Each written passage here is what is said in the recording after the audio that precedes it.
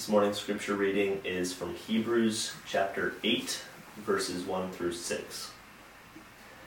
Now the point in what we are saying is this: we have such a high priest, one who is seated at the right hand of the throne of the majesty in heaven, a minister in the holy places, in the true tent that the Lord set up, not man. For every high priest is appointed to offer gifts and sacrifices. Thus, it is necessary for this priest also to have something to offer. Now, if he were on earth, he would not be a priest at all, since there are priests who offer gifts according to the law. They serve a copy and shadow of the heavenly things. For when Moses was about to erect the tent, he was instructed by God, saying, "See that you make everything according to the pattern that was shown you on the mountain." But as it is, Christ has obtained a ministry that is as much more excellent than the old, as the covenant he mediates is better, since it is enacted on better promises.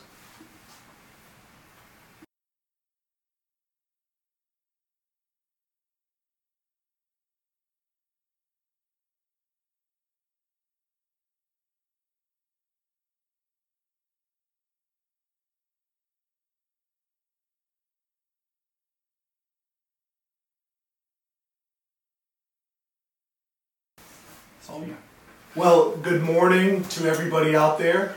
My name is David Duran, and my official title here at Doxa is Church Planting Resident.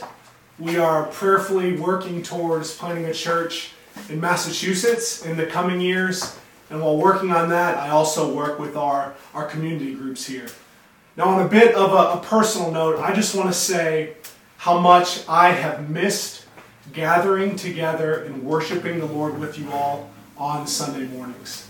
I knew how important the worship service was for my spiritual health prior to all of this happening, but the last month or so has in a very real way confirmed to me that being actually together in the same place for worship, it has to be a normal pattern in the life of a Christian.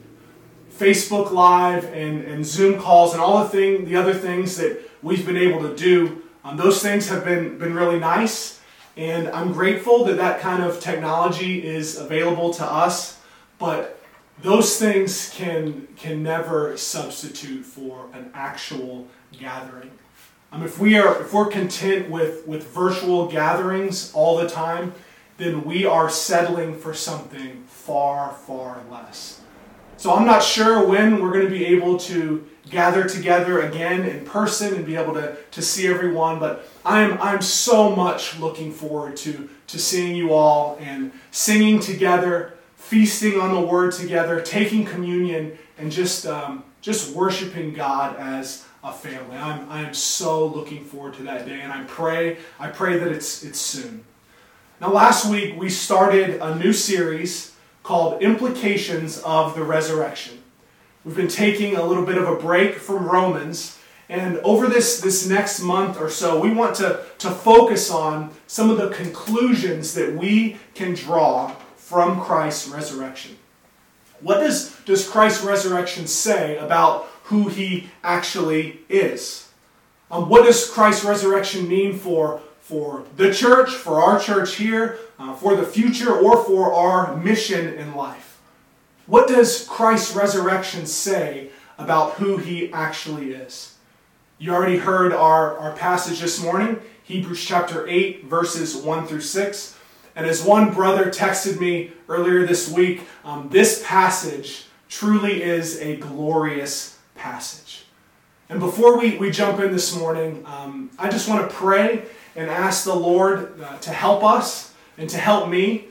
I recognize that it's difficult to really focus in on what's being said and what's happening if you're watching on your phone or computer or tablet. I understand that's challenging. Maybe you have kids running around, and I was there for the last few weeks, and I know that's difficult. But just so you know, on this end, it's difficult to try to preach when you have no idea if anyone's listening or paying attention at all. I'm holding a microphone, which is pretty foreign for me. I'm sitting on a stool. Like this is different on our end, but I'm confident that the Lord will bless this time this morning if we'll just give him our attention and our focus for these next few minutes.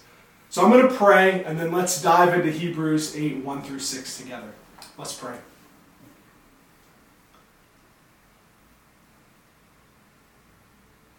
Father, I thank you that in the midst of this pandemic, and in the midst of not being able to be physically together, that in a sense we can be together this morning, God.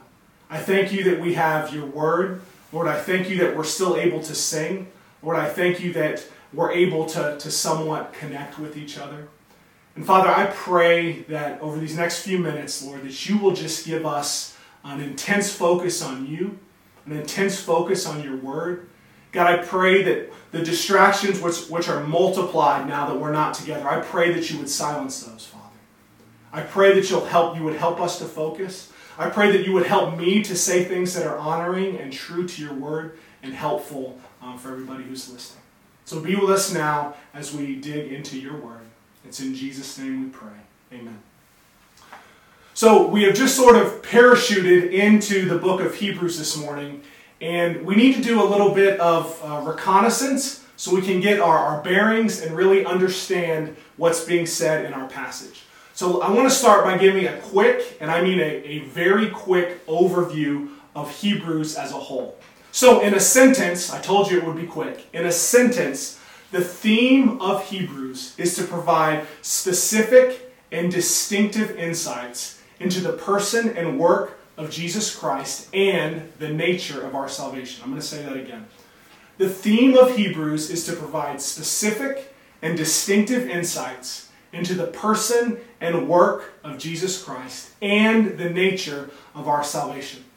Sometimes Christians get intimidated by this book because of all the Old Testament imagery and the Old Testament scripture that's being referenced. There's a bunch of talk about Israel's priesthood and a guy named Melchizedek.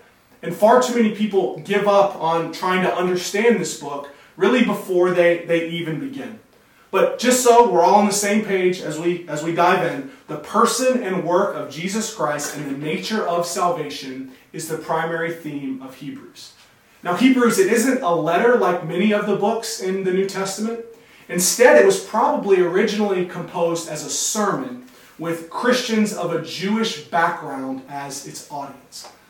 Now, our passage this morning, when we come to it, the author is making an emphatic point about who Jesus is. But we can't understand the point if we don't first understand the premise. It would be like receiving the punchline of a joke without actually hearing the joke. It doesn't make as much sense as it could. So let's look a bit closer at the context of our passage before looking at verses 1 through 6 in chapter 8. So in chapter 7, a comparison is being drawn between Jesus and somebody named Melchizedek. Now Melchizedek is a bit of a mysterious and shadowy figure in Scripture. He first appears way back in Genesis chapter 14, and the book of Hebrews is the only New Testament book that makes specific reference to him. But this figure, this Melchizedek, tells us something very important about the future Messiah, who we know is Jesus. What's interesting about Melchizedek is he's presented as both a king and a priest. In Genesis 14, he's presented as the king of Salem, but he's also a priest of the one true God. And Melchizedek is the model for the coming deliverer. Jesus is both our king and our high priest. And when I use that word priest here, what I mean is that for Christians, Jesus represents us before God. He intercedes on our behalf so that we have access to God the Father. Christians are the only ones who have unhindered, uninterrupted access to God because we have Jesus, we have Christ as our high priest. And the point being made in Hebrews 7 is that although Jesus is like Melchizedek, he's also very, very different. Our passage this morning, it shows us that Jesus is far better than Melchizedek. Although he was a real historical person, Melchizedek was just a shadow of the one who was to come. The eternal king, the eternal high priest is King Jesus. Jesus has come to fulfill and put an end to the Old Testament system of human priest. Now our attention on him is ministering and interceding for us in heaven. And the beauty of that reality is astounding. And I've been praying throughout these last couple days that you'll be able to see that this morning. Jesus intercedes on our behalf for all who trust in him. So with that bit of background in mind, let's read Hebrews 8, 1 through 6 again. And then with God's help, I want to unpack and apply a little bit of what's being communicated there. So let's read that again together. And if you don't have a Bible, run and grab one real quick. Have it in front of you as we read through this and as we talk about it. It's great to hear with your ears as I'm reading, but I want you to see it. I want you to see it with your eyes as we go through this. So run and grab it real quick if you don't have it. If you do, have it open and be looking at it as I read it here. Here we go. Hebrews 8, verses 1 through 6. It says, "Now the point in what we are saying is this. We have such a high priest, one who is seated at the right hand of the throne of the majesty in heaven, a minister in the holy places, in the true tent that the Lord set up, not man. For every high priest is appointed to offer gifts and sacrifices. Thus it is necessary for this priest also to have something to offer. Now if he were on earth, he would not be a priest at all, since there are priests who offer gifts according to the law. They serve a copy and shadow of the heavenly things. For when Moses was about to erect the tent, he was instructed by God, saying, 'See that you make everything according to the pattern that was shown you on the mountain.'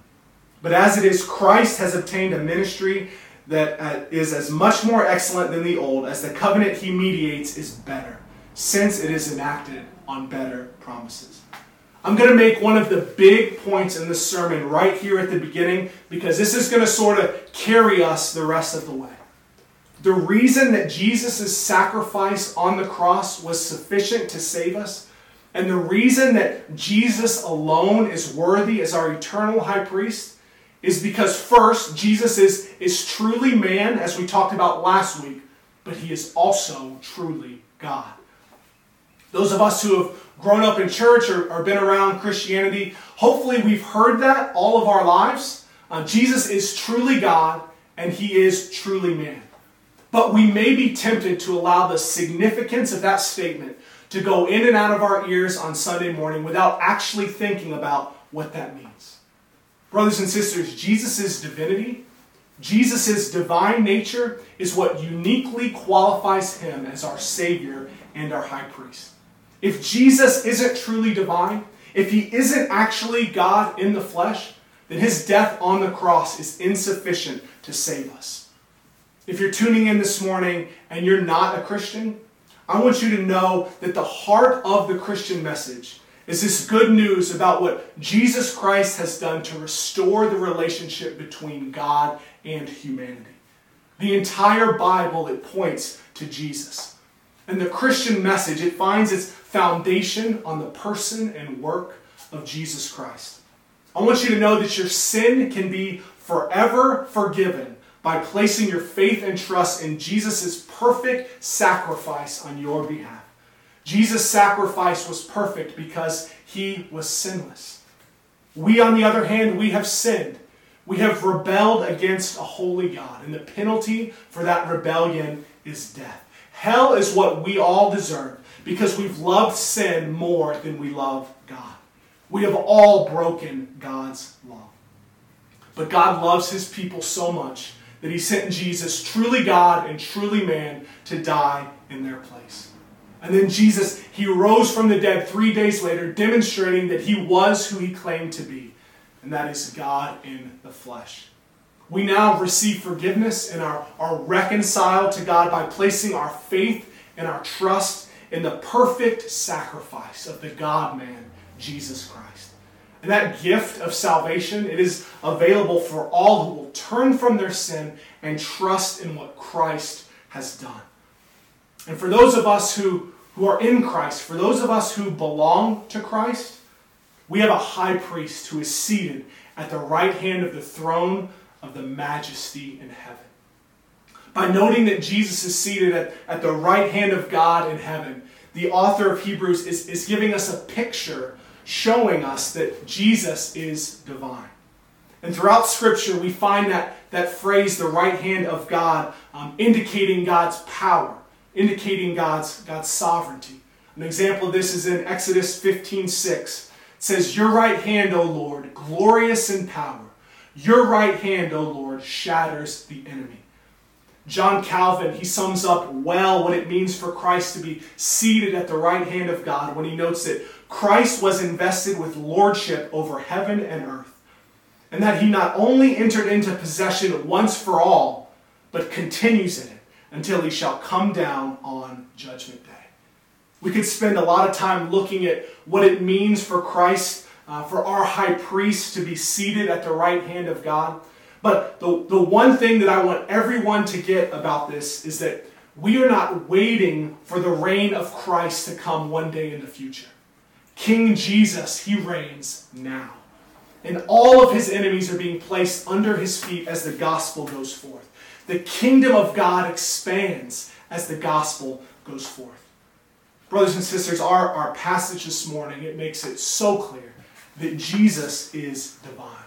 And the book of Hebrews as a whole, it makes clear that Jesus is divine. The whole Bible makes clear that Jesus is divine. Jesus is our divine high priest. And quickly, I want to show you a few qualities of Christ as noted by the author of Hebrews that point out this reality to us. So let's take a quick look at 4 characteristics of Christ that prove to us that Jesus is the divine high priest.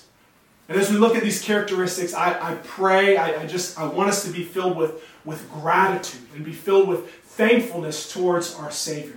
Remember, these are qualities, they're showing us that Jesus is divine, and I pray that this will awaken praise in your hearts as we look at this. So, 4 characteristics, 4 qualities that show us that Jesus is divine. First, Jesus is sinless.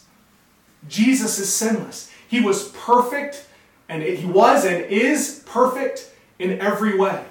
Hebrews chapter 7, verse 26 says, "For it was indeed fitting that we should have such a high priest, holy, innocent, unstained, separated from sinners, and exalted above the heavens."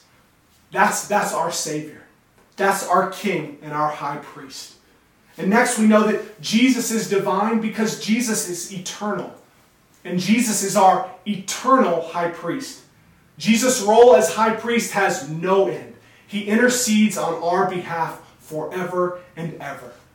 Hebrews chapter 6, verses 19 through 20 say, "We have this as a sure and steadfast anchor of the soul, a hope that enters into the inner place behind the curtain, where Jesus has gone as a forerunner on our behalf, having become a high priest forever after the order of Melchizedek." Christian, if you're tired today from working and from striving for God's affection, I hope this morning that you will find rest. I hope that you will rest on Christ's work and not your own. Rest in the fact that Jesus is your divine high priest and he is interceding on your behalf. We also know that Jesus is divine because his atoning sacrificial work was completed once and for all. Jesus' atoning sacrificial work was completed once and for all. In the Old Testament, we find priests having to offer sacrifices almost constantly on behalf of the people. There was the burnt offering and the grain offering, the peace offering, the sin offering, the guilt offering. If you read through Leviticus, it seems like there's a never-ending amount of sacrifices and offerings. And then the biggest sacrifice of the year would take place on Yom Kippur, on the Day of Atonement. And on this day, the priest would go into the Holy of Holies in the tabernacle, and he would sprinkle blood and burn some incense on behalf of all the people who had committed sins over that year. But brothers and sisters, Jesus' sacrifice on the cross put an end to all of that because Jesus was divine. Again, in Hebrews 7, verse 27, it says, "He has no need, like those high priests, to offer sacrifices daily, first for his own sins and then for those of the people, since he did this once for all when he offered up himself." Christ's work on the cross, it covers us who are his people. Christ's sacrificial work, it was final. And it's applied to all of us who confess him as Lord. And finally, we know Jesus is divine because he is exalted at the right hand of God the Father. That's what we saw in the first verse of Hebrews 8. It says, now the point in what we are saying is this: we have such a high priest, one who is seated at the right hand of the throne of the majesty in heaven. And this exaltation of Jesus, it shows us that he is divine. Friends, the divine nature of Jesus is on display all throughout the Bible and all throughout Hebrews. And we see it. We see it so clear in our passage this morning. Now there are a few things I really want you to see in verses 5 and 6 as well. There's a lot in those two verses, but I want you to notice that the Old Testament sacrificial system with sacrifices and priests, it shows, or it serves as a copy and a shadow of the heavenly things. That's what verse 5 is saying. You see, Jesus, he introduces the ultimate spiritual realities to which the Old Covenant pointed to. Jesus, he fulfills and he replaces the whole system prescribed in the law of Moses in the Old Testament. The old way of doing things, it pointed towards Christ. And understanding this makes it so much easier and enjoyable to read through books like Leviticus and Numbers and Deuteronomy. Next time you're reading through these books, pay attention to how they're really pointing towards Jesus. Read these books through the lens of the New Testament, through the lens of the New Covenant. I promise you there's a wealth of riches in some of these Old Testament books that we're just so prone to skip over. Now when it comes to verse 6, I hesitate a little bit to even go into it because there's so much there. But let's just take a second and focus on the last part of that verse. I'm going to read verse 6 in its entirety, but we're going to focus on just the last part. Verse 6 says, but as it is, Christ has obtained a ministry that is as much more excellent than the old, as the covenant he mediates is better, since it is enacted on better promises. I just want to take a second and make sure that we understand a little bit about what those better promises are. We could just read the rest of chapter 8, which is a quotation of Jeremiah 31, verses 31 through 34, and you'll see what those better promises are. And I hope that you'll do that. Maybe this afternoon, sit down and read the rest of chapter 8. But quickly, let's look at a snapshot. So through Christ, we receive endless mercy and forgiveness of sins. And our sins are not only forgiven, but listen to this, they are forgotten. Read through the rest of Hebrews 8, and you'll also see that through Christ we receive assurance of a decisive cleansing from sin. Christian, that is one of the promises you have in Christ. You have been decisively cleansed from your sin. And that should cause all of us who are in Christ to rejoice together this morning. Now, we would do ourselves a disservice if we didn't take just a minute and think about what all of this means. We touched on that a little bit as we were looking at qualities that prove Jesus' divinity, but let's take just a minute and think. What does this mean in our daily lives that Jesus, the God-man, truly God and truly man, is our divine high priest? How should this change how we live? I've got just two things I want us to think about. There's certainly more, and maybe after you finish reading Hebrews 8, think about how this changes how you live. But here's just two things for you to think about. As Christians, we should be confident that our sin is forgiven. As Christians, we should be confident that our sin is forgiven. I think one of the greatest hindrances to Christians truly living for Christ in their everyday lives is shame. We're ashamed of our sin and the way that we've placed other things above God in our lives. And this shame that we feel, it causes us not to share our faith. It causes us to try to hide from God. It disrupts our communion with God. Now, conviction is different from shame. It's good to feel convicted when we sin. Conviction, it brings restoration. It brings hope. It leads to repentance. But we shouldn't feel shame as Christians. Shame is the result of condemnation. And as Romans 8:1 says, and I cannot wait for us to get to Romans chapter 8 when we jump back in to Romans, but Romans 8:1 it tells us there's no condemnation for those of us who are in Christ Jesus. If you're a Christian and you're struggling with shame, please hear me this morning. That your sin and your shame are forgiven because Jesus took your sin and your shame on the cross. Jesus was the sinless and perfect sacrifice for your sin and for your shame. Be confident in His sacrifice on your behalf. Be confident that your sin has been forgiven.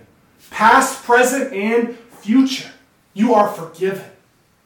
Shame, it will debilitate your Christian walk. And it will rob you of your joy in Christ. Be confident that in Christ your sin is forgiven. And your Savior is interceding for you as your high priest. What a glorious reality. The next thing I want us to understand is this. With Jesus as our high priest, we rest. With Jesus as our high priest, we rest. Some of us, we have the natural temperament where we just want to please people all the time. We want people to be happy with us and we want people to like us, and we carry this same kind of mindset when we think about our relationship with God. We think we have to work and do all these things in order to gain God's favor. We think that what God thinks about us is dependent on what we do. Friend, if that's you today, you need to remember that Jesus is your high priest. And because Jesus is our high priest, we have assurance. Because of Jesus' work, we can rest. Now, I don't mean that we don't work hard for the spread of the gospel. I don't mean we don't work hard at our jobs or in our families and in relationships. Each of these things will require us to work extremely hard, sometimes to the point of exhaustion. But brothers and sisters, we don't have to work in order to earn God's favor. With Jesus as our divine high priest, we rest in the work that He has done.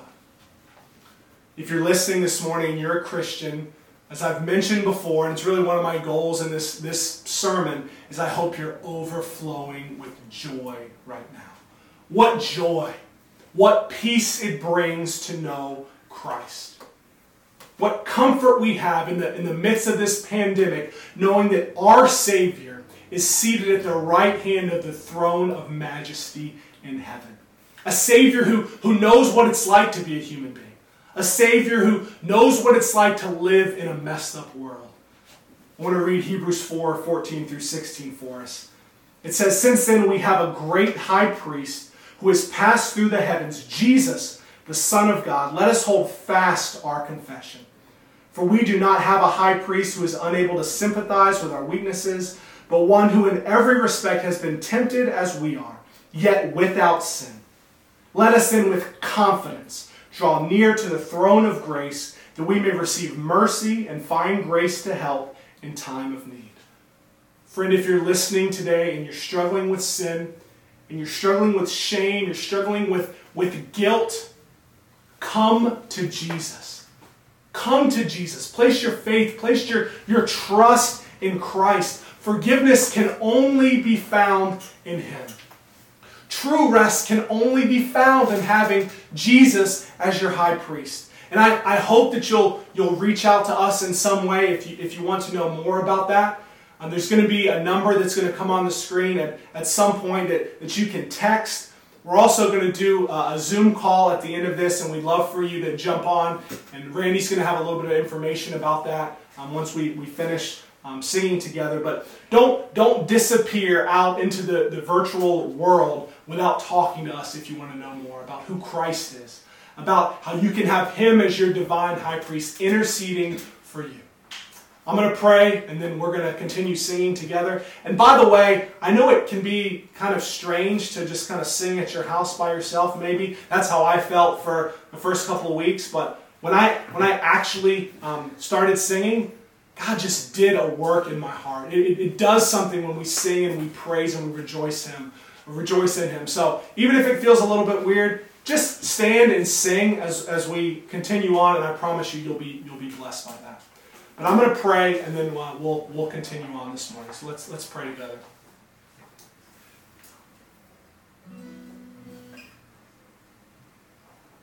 Father, I thank you that because of Christ, because of the work He has done, that we rest, God. Lord, I thank you that we have assurance that we're secure in you because of the work of Christ. Father, I pray that anyone who's listening this morning and is struggling with that and they're a Christian, just give them an overwhelming sense of peace right now, Lord. God, I pray that as we go throughout the day and the rest of our week, Lord, that we'll think about that, about who we are in you, about what it means to have Christ as our divine high priest. Oh, what peace and what assurance that brings, Lord. Father, I pray that you'll bless the rest of our time together. I pray that you'll bring us back together soon, Lord. Father, be with those who are hurting and struggling during this time. Lord, we love you. It's in Jesus' name we pray. Amen.